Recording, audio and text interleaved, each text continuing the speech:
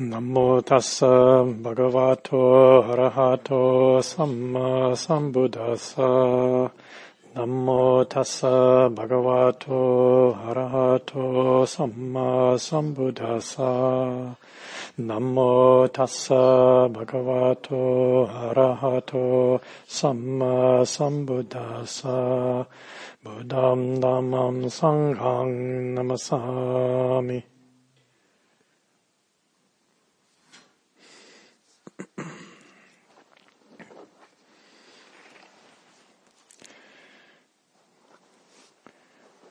For some reason, I was in the mood to begin the talk that way. It's kind of a traditional way. It's done usually more often by monks or nuns. But there you have it. It's a nice way to begin a talk. A little homage to the Buddha, and I think it's nice to hear the Pali language sometimes, this ancient language that really is the reason we have any of the teachings of the historical Buddha, is because this language has been the vehicle for transmitting those. This language doesn't exist, is not spoken anywhere, doesn't exist except as a vehicle for bringing these teachings to us over these centuries. I want to start this evening, maybe this is why I was inspired to do my little Pali chanting to begin. I want to read the first stanza, the opening paragraph of one of the most beloved and famous discourses, teachings of the Buddha. It's the single most comprehensive set of meditation instructions in the entire Pali Canon, the entire collection of many, many volumes of teachings that the Buddha gave over a long teaching career. And really all of the instructions, everything that we offer in terms of meditation instructions, derive from this teaching. So I want to start the talk by looking into it a little bit. We'll be talking about it in different ways over the week. So these are the words of the Buddha. And a little Pali again. Ewang me sutang. So this discourse, and almost all of the discourses begin with these three words, Ewang me sutang, which means, thus have I heard.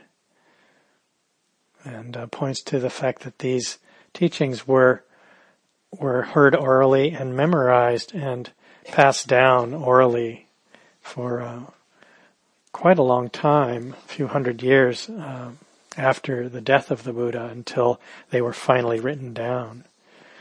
Now, thus have I heard. On one occasion, the Buddha was living in the Kuru country, where there was a town of the Kuru people named Kamasadhamma. There he addressed the bhikkhus thus. A bhikkhu is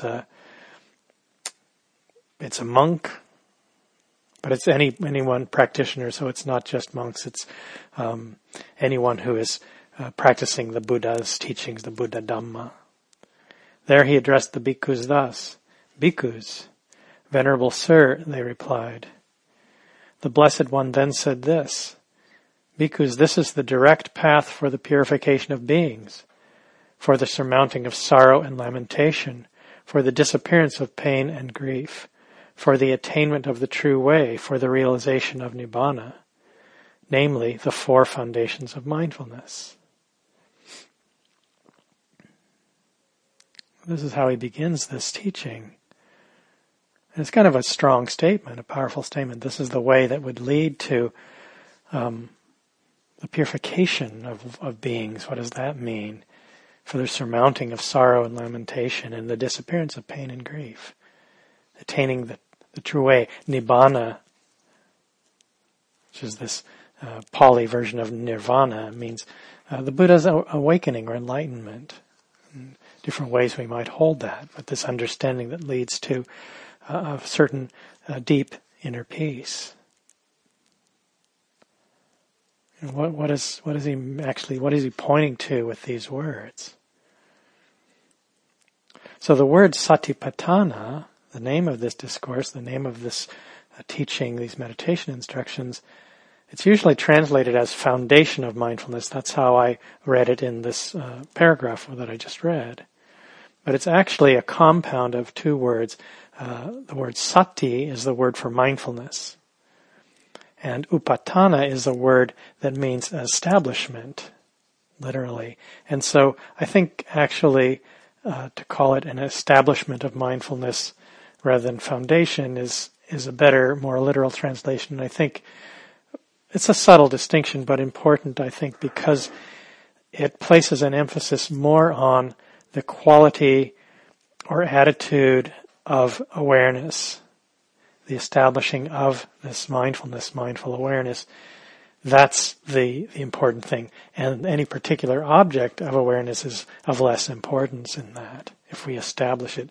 So we could equate it or think of it as a sense of abiding or dwelling in mindfulness, abiding in mindful awareness as we move through our life, through our meditation, through our life outside of meditation. So this quality of mindful awareness, this is the key. This is what's being pointed at as being important. We can learn what we need to from any object, anything that we become aware of. So this is good news. It means we don't have to have it be any particular way. And as you probably noticed over the course of today, it probably wasn't always the way you wanted it to be, your experience in meditation. You got all kinds of stuff arising, and not all of it was what you might have chosen to have happen, to have be going on. So this sutta discourse, the Satipatthanas, in this teaching, what the Buddha does is he breaks down the entirety of what we can experience through the senses. So you could say our whole life, the whole flow of experience, all of it, no exclusions, into these four frames of reference. One teacher calls it frames of reference, or you could say spheres of attention, ways of looking. So these four arenas are mindfulness of body. It's called kaya, nupassana. Kaya is body, material form, materiality. Feeling tone, vedana, which is the flavor of experience that's either pleasant, unpleasant, or neither pleasant nor unpleasant. So we'll say neutral for shorthand. So it's a very specific quality. With every experience, every contact at any sense door, there is a feeling of either pleasant, unpleasant, or neither of these. Sometimes it's very obvious. Something we really like to eat. The pleasant quality is very clear. Something that pain in the body, painful sensation, the unpleasant feeling tone. Neutral, we tend mostly not to even really notice it very much. So we see the experience in terms of body, feeling tone, in terms of the quality of the mind, the way the mind is affected by different mental states and things that arise there. So we know the mind when it's affected by desire or aversion, when it's not affected by these things, when it's restless, when it's not restless, when it's sleepy and dull, when it's not sleepy and dull, when it's concentrated, when it's not concentrated, and so forth. So we know the quality of the mind, the way it's affected by different mental states and factors that can arise there. And then we see life, we look at experience through different lenses, through different kinds of patterns that arise, different ways that we can look at it in terms of,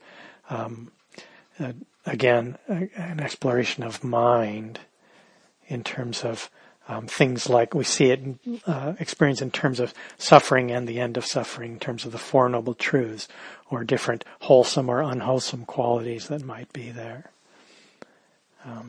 So you could say we look at it in terms of what leads to freedom and what does not. Understanding. So I'm not going to go into a lot of detail on each of these. We'll probably explore them. We will explore them over the week in different ways. But the beauty of this teaching and of these instructions, which are very comprehensive. In body, for example, we know the body in terms of all the postures, in terms of activities, going and coming, bending and straightening the limbs, standing, sitting, lying down, the nature of the body to decay with death, all kinds of different things. Its elemental nature in terms of just the bare sensations of pressure and hardness, movement. We see it in terms of all these different ways, and simply knowing that there is a body. The way we've been beginning the meditation, simply knowing there is a body. But the beauty of this teaching is that it includes everything in our experience. There's nothing left out. And if you think about it, we really have to include everything in our life, everything in our relationship, in our experience, or our practice will be incomplete. There'll be something that that remains unexamined, and it'll never come to fulfillment. It won't be complete. And so there's an important understanding in this, since we are including the whole of our life. What we're after here is not some escape from life. We're not, through meditation, gaining some kind of special control over things so that we can only experience the things we want to, only have things go the way we want them to go. So we're interested in a kind of freedom or a deep peace or happiness that is independent of things being a particular way. Our practice is not state-oriented. We're not trying to get to some blissful place and then somehow stay there. So it's important that we have some understanding, I think, of what the Buddha may have been pointing to when he said, this is the path leading to the surmounting of sorrow and lamentation, for the disappearance of pain and grief, and the rest of that, for the realization of freedom. What does he mean? Does it mean we'll never have sad days? Does it mean that we'll never have any painful feelings in the body? That's unlikely to be the case. We're going to have joys and sorrows, and these bodies get sick sometimes, and even if they don't, as we age, I can tell you, there's painful feelings there that didn't used to be there. We all know this. So he must be pointing to something else. Not some state where we only have pleasant feelings in the body, for example, and we never get sick, and there's never sadness in the mind. Never sorrow. Never confusion. And if we were to look, and if we asked the question in the hall, what would motivate you to spend time on a retreat like this and undertake a meditation practice, something we might call a spiritual life, a spiritual path? I think if we went underneath our individual stories and our what's personal to any one of us, we'd find there are two things there. There's a desire, a beautiful wish in the heart, in the mind, which we share with all beings, to be happy or to be at ease, to be okay. Some version of that. And tied to that is feelings of things not quite right. Some sense of dis-ease, lack of ease. If we're interested in ease, we must not be completely at ease now. If we're looking for real happiness, there must be a sense that that's not here. At least not all the time. So there's a connection to what we could think of as stress or struggle or suffering on some level or other. It might be very deep difficulty, but it might be just a sense of kind of dissatisfaction. Those things just aren't quite right. And if this lack of ease, this dis-ease, however we might experience it in any moment, is to lead us to a genuine spiritual search. We really need to touch the breadth and the depth of the insecurity that it's resting on, that underlies that lack of ease. And so we need a meaningful understanding of what is called dukkha in Pali language. It's a word that's widely tossed around in these kinds of circles. And it goes to the heart of the teachings. We really need to understand it because it's crucial to have a clear understanding of what the Buddha was talking about when he's talked about dukkha. Because he said at one point, I teach dukkha and the end of dukkha. I teach suffering and the end of suffering. That is the only thing. So this word has meanings on different levels. On the most elemental or obvious level, it points to pain and painful feelings that come in the body, in the mind, pain associated with just having a body and the process of birth and aging and sickness and the process of dying when that comes to be what we're going through. Difficult mental and emotional states. It can be large and small, things that just don't go our way. When you spent all afternoon working on the notes for your talk and that notes disappeared and you had to cobble something together at the last minute. Dukkha. Or when things really, real suffering that may come in our life, times of grief and times when it's really, really difficult, when those we love suffer.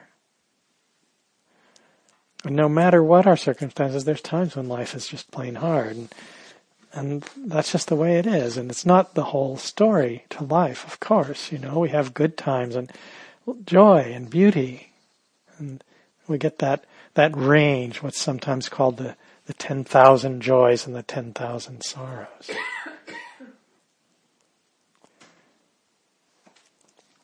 There's a more subtle understanding of this word dukkha that is this quality of unreliability or insecurity, a kind of fragility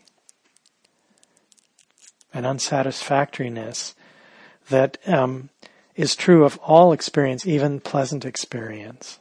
It's intrinsic. And in this level, dukkha is this kind of inner anxiety that is produced by constant change. The fact that everything is changing. Pleasant experiences don't last. Things don't stay the way we want them to stay. There's this constant change and uncontrollability. We can't get it to be only the way we want it to be. When I first started meditating at that time, I was living in San Francisco, California in the United States, a city that I really like a lot. It's my favorite city as far as cities goes in the States. It's a beautiful place by the ocean and a bay, and it has a lot of history.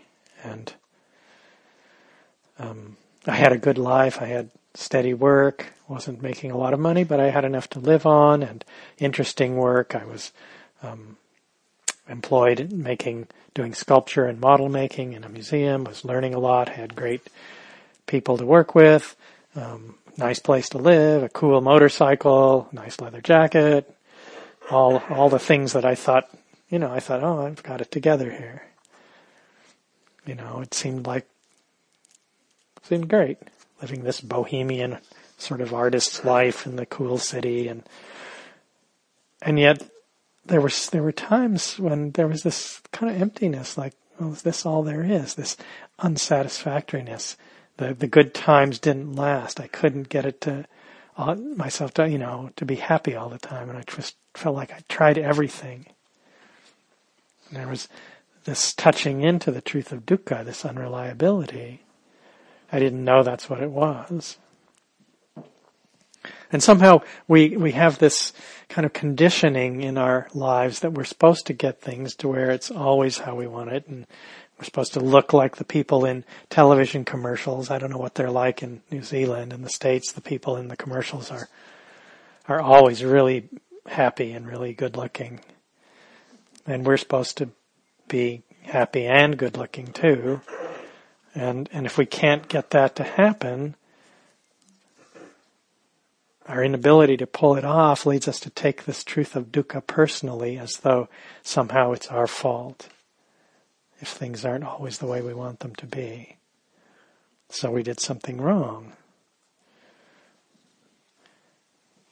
And we see some as though somehow something's wrong or it's our fault. And we have this idea, we approach our practice as though what we're aiming for, what the Buddha's awakening is some kind of steady state where it's always pleasant. But the liberation that the Buddha was pointing to isn't about escaping from life or getting to only be one way. Life goes on with its joys and sorrows, good days and bad days. But suffering in relation to this is another thing entirely. That's another matter entirely. And it's not that we're helpless, and that this understanding of this deep insecurity, unreliability, leads us to a sense of resignation and hopelessness. And we're not entirely without agency in our lives. We do what we can to live with grace and integrity and to steer our lives in a good direction.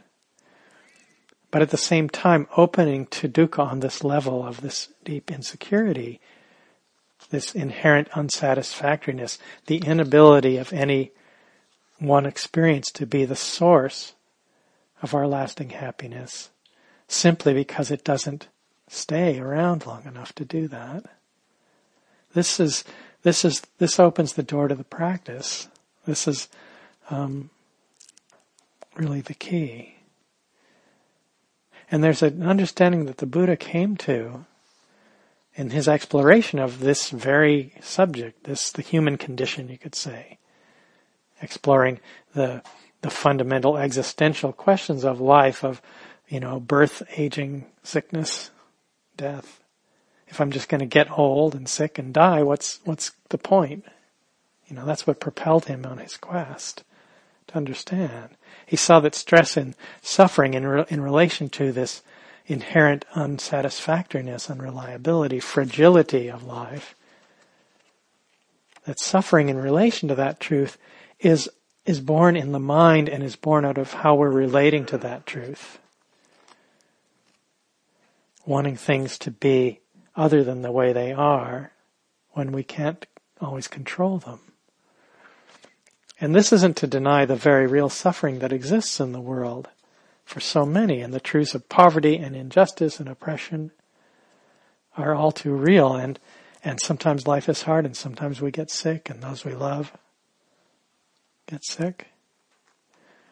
But if we actually look, we'll see that the root of our struggle and suffering in relation to this aspect of life has its genesis in the mind and our misguided attempts to find happiness by trying to have it by resisting and struggling against this very fundamental aspect of reality, by the struggling against the way it really is. And so through these teachings and through this practice, we're shifting radically our usual approach, because we're very conditioned to look outside of ourselves for the source of our struggles and stress and for the solution to them. But this understanding is actually really good news. Because if our suffering was entirely due to the conditions that we encounter in life, our situation would ultimately be hopeless, because we don't have control over things. Can't get them to only be the way we want them to be. But if we open to this understanding of dukkha and bring this understanding that suffering and non-suffering is found in our relationship to the way life is, it transforms the way we approach things. This is where we started, this is where the Buddha started. So the famous Thai forest master, teacher named Ajahn Chah, a famous monk who lived in the last century. There's a path, the Ajahn Chah Grove, down here. I brought him to my mind today. He spoke about this in terms of what he called the two kinds of suffering.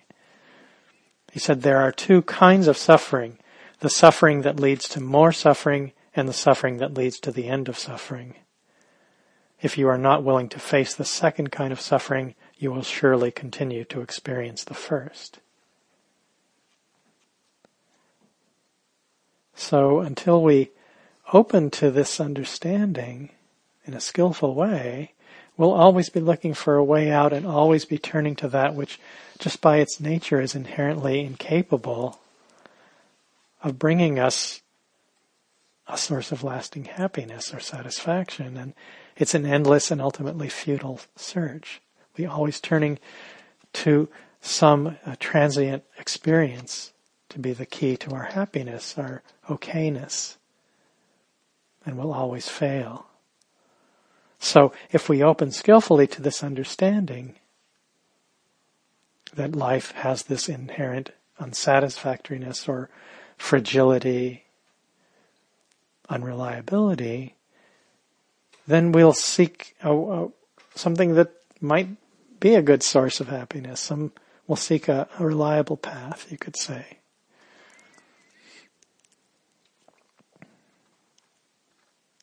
Something that might lead us to a deeper kind of happiness, a happiness or peace that isn't dependent on things being any particular way. It said that when the Buddha surveyed the world after his awakening experience, that he saw beings trying to be happy and doing the very thing that brought them suffering.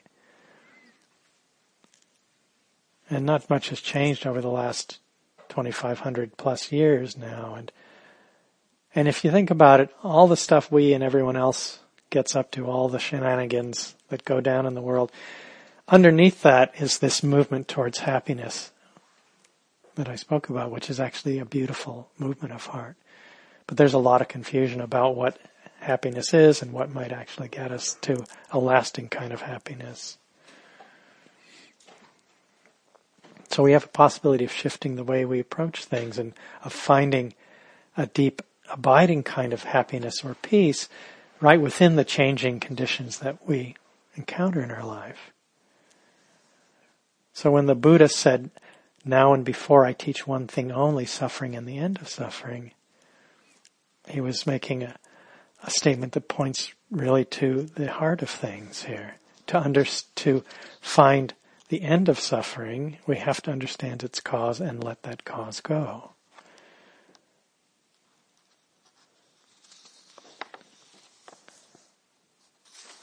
So we start to find what you could say is a wise relationship with the truth of things, with the reality, where we're not wrestling with the way things are. We stop fighting against the truth of noble truth of dukkha, and move towards a harmonious relationship, a wise relationship, an alignment with that truth. And it's not a state of resignation or defeat, as I said. It's not, sometimes people say, well, Buddhism, that means their teaching is life is suffering. It doesn't stop there. That's not it. It's a total misunderstanding. That's not what this is pointing to. But as we come into alignment with the way things are, in a wise relationship there, then we start to touch a possibility of a deeper, abiding kind of peace that is independent of the changing conditions. Doesn't depend on things being only one way. And the key that unlocks the door to this understanding is this quality of mindfulness. Mindful awareness, sati, the sati of satipatthana. This is the key that unlocks the ability to actually see what's going on. And it's a simple capacity that we all have right now, You can notice, you can ask yourself the question, is there awareness? Am I aware? Is there mindfulness? Check it and see. Yes. You cannot ask that question and not say yes. In the asking of it, we're there. Check it out. It's so simple that it goes unnoticed. But this is a natural capacity that we all have. This ability to bring awareness, to actually show up for our life. This is a complete game changer. This makes everything possible. The Buddha spoke to this very directly in a famous line in some teachings in verse form called the Dhammapada. Mindfulness is the pathway to the deathless. Heedlessness is the path to death. The mindful do not die, but the heedless are as if dead already. That's pretty strong. So mindfulness opens the door to the practice. All things are possible. Without it, we're just living out our conditioning. We're just going in a circle. That's one way of understanding this statement. The heedless are as if dead already. Just perpetuating cycles of suffering in our lives, in the world.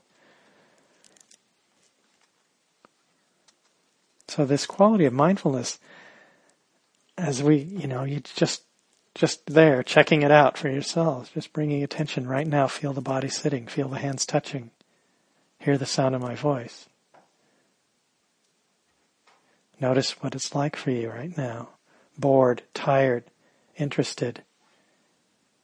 However it is, the mind is like this. It's so simple, it's available in any moment.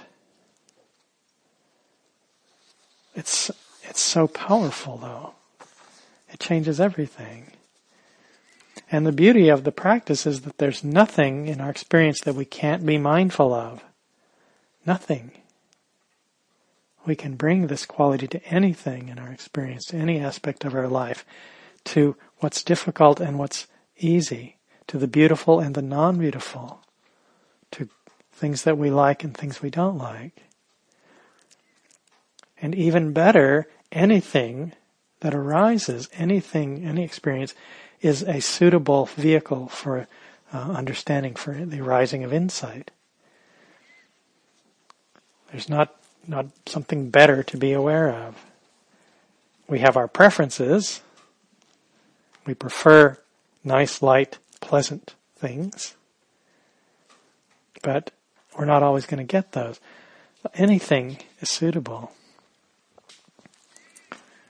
In his teachings, the Buddha he used a lot of images from life at that time, and he used visual illustrations to make certain points, to try to help us see what he's trying to point at, trying to teach about. There's a famous image of using a raft to cross a flooded area as a metaphor, an image of the path to peace or freedom or enlightenment. This is a quotation.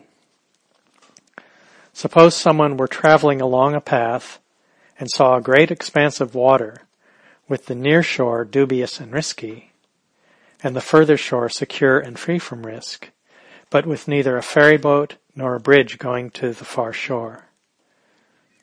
The thought would then occur to them, here is this great expanse of water with the near shore dubious and risky, the further shore secure and free from risk, but with neither a ferry boat nor a bridge going from this shore to the other. What if I were to gather together grass and twigs and branches and leaves, and having bound them together, make a raft, and were to cross over to safety on the other shore in dependence on the raft, and by making an effort with my hands and my feet? Then, having gathered together twigs and grass and branches and leaves, and having bound them to make a raft, they would then cross over to safety on to the other shore in dependence on the raft, and by making an effort with hands and feet.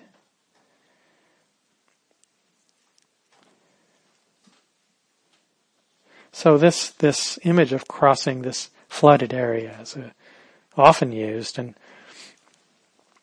I think it's kind of an apt sort of metaphor for what we could think of as the movement of transcendence or liberation, or different ways we might conceive of what we're doing, what we would say is a spiritual path, or the path in the Buddhist path of awakening. Because often that which motivates us, this sense of dis-ease I was speaking of at the beginning of the talk, is a sense of being swept along by a flood of events, of times feeling overwhelmed by, even going under a flood of worries, of duties or obligations and pressures and responsibilities, or flood of change and unpredictability, all the things that come in life. And so this sense of crossing a flood is about finding an easeful way through all of that, through all of life's changes. And the further shore, this place of, the Buddha said, secure and free from risk, from dubious, risky conditions to freedom from that.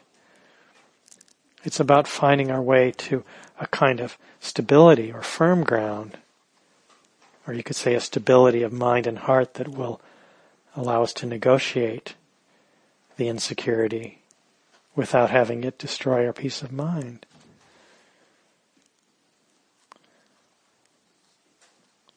So in this image of the raft, there's some useful things to notice there. In the illustration, the raft is constructed from things that are found nearby. It's made out of leaves and twigs and reeds and sticks and branches. So we make our raft from stuff we find handy right here, right now.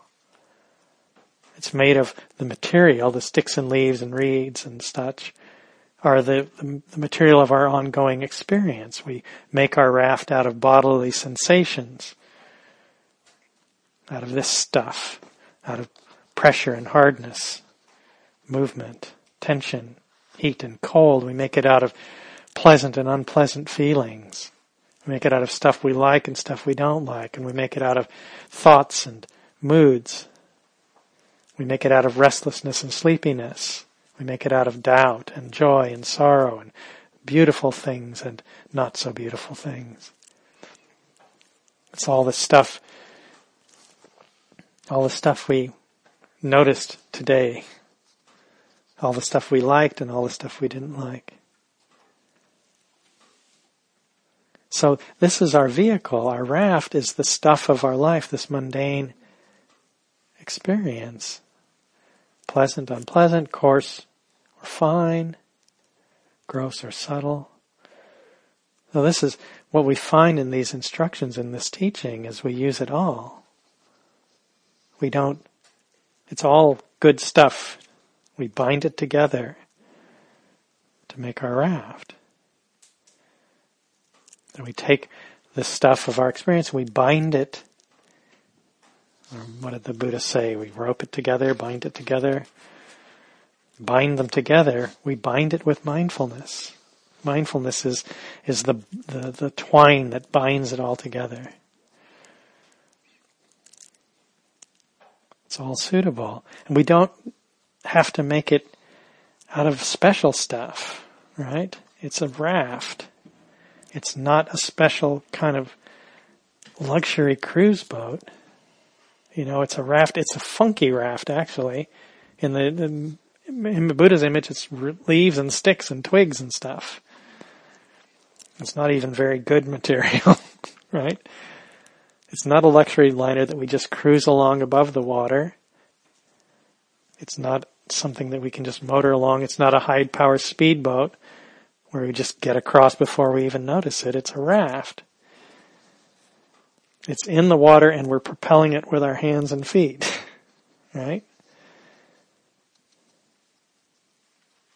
With our willingness to start over and come back every time we do. We paddle it. And it's if it's a raft made out of that junk, it means we're going to get wet some of the time. And the going can get rough. And the raft is probably going to need repairs now and then. So in terms of meditation, then we are constructing this raft out of the materials of our life and our experience. And we gather it together, we bind it with mindfulness, and we, through our own efforts, in the image of laboring with our hands and feet, walking, reaching, we bind it together with mindfulness. And the more steady, continuous our mindfulness is, the more stable our raft is going to be. But sometimes it might get broken apart.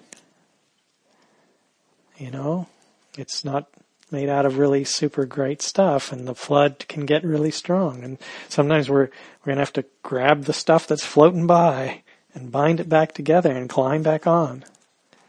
There's always something floating by that we can use to make our raft, and we make a new one and we start paddling again when we come back out of being swept away by the flood of our mental activity or some emotion.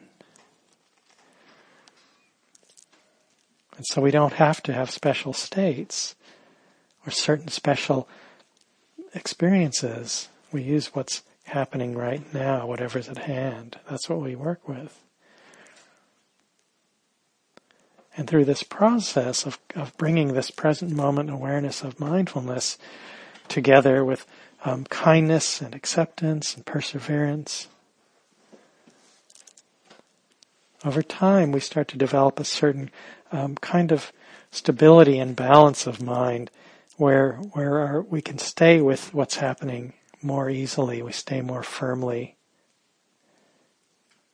with our experience long enough for insight into the deeper truths to arise. And through this process, there's a kind of natural discernment that starts to happen, where we see directly what is skillful and wholesome, what leads towards peace and happiness, and what leads in the other direction, what leads to suffering in our own lives, in the world. We see this in deeper and deeper ways. And there's the possibility then of making wise choices in terms of what energies we want to follow, what we should abandon, what will actually be leading us towards ease, peace, abiding kind of happiness, and what doesn't. We can actually start to see that because we're not just being swept along by the flood of experience.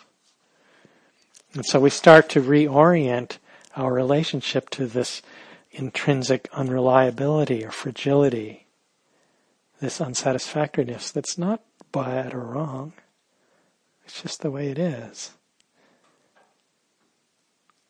We stop struggling with it. We don't relate to it as a mistake or somehow our fault, something we did wrong. We start to come into alignment or into harmony with it.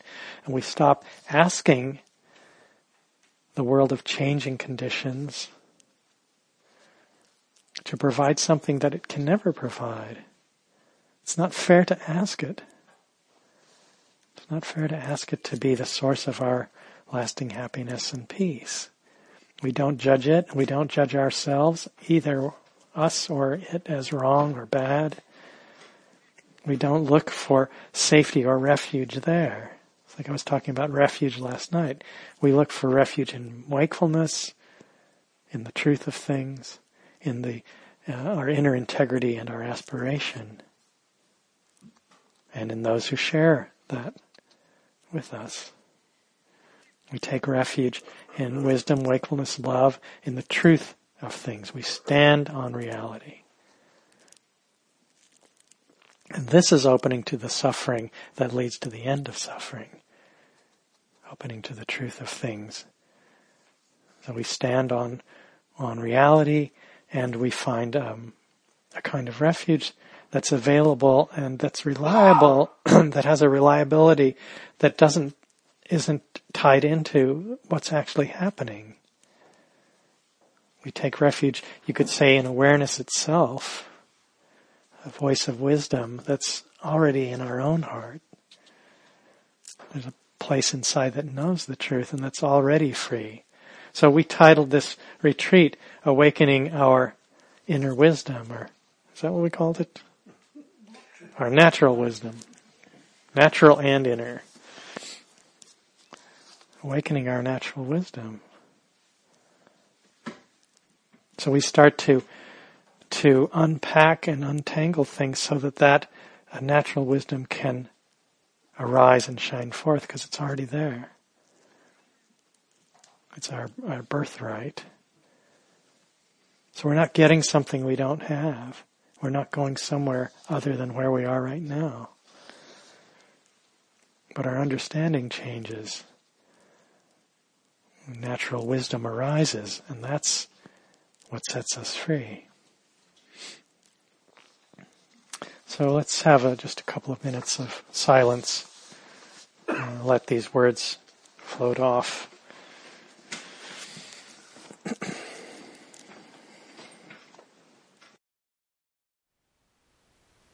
Thank you for listening. To learn how you can support the teachers and Dharma Seed, please visit dharmaseed.org/donate.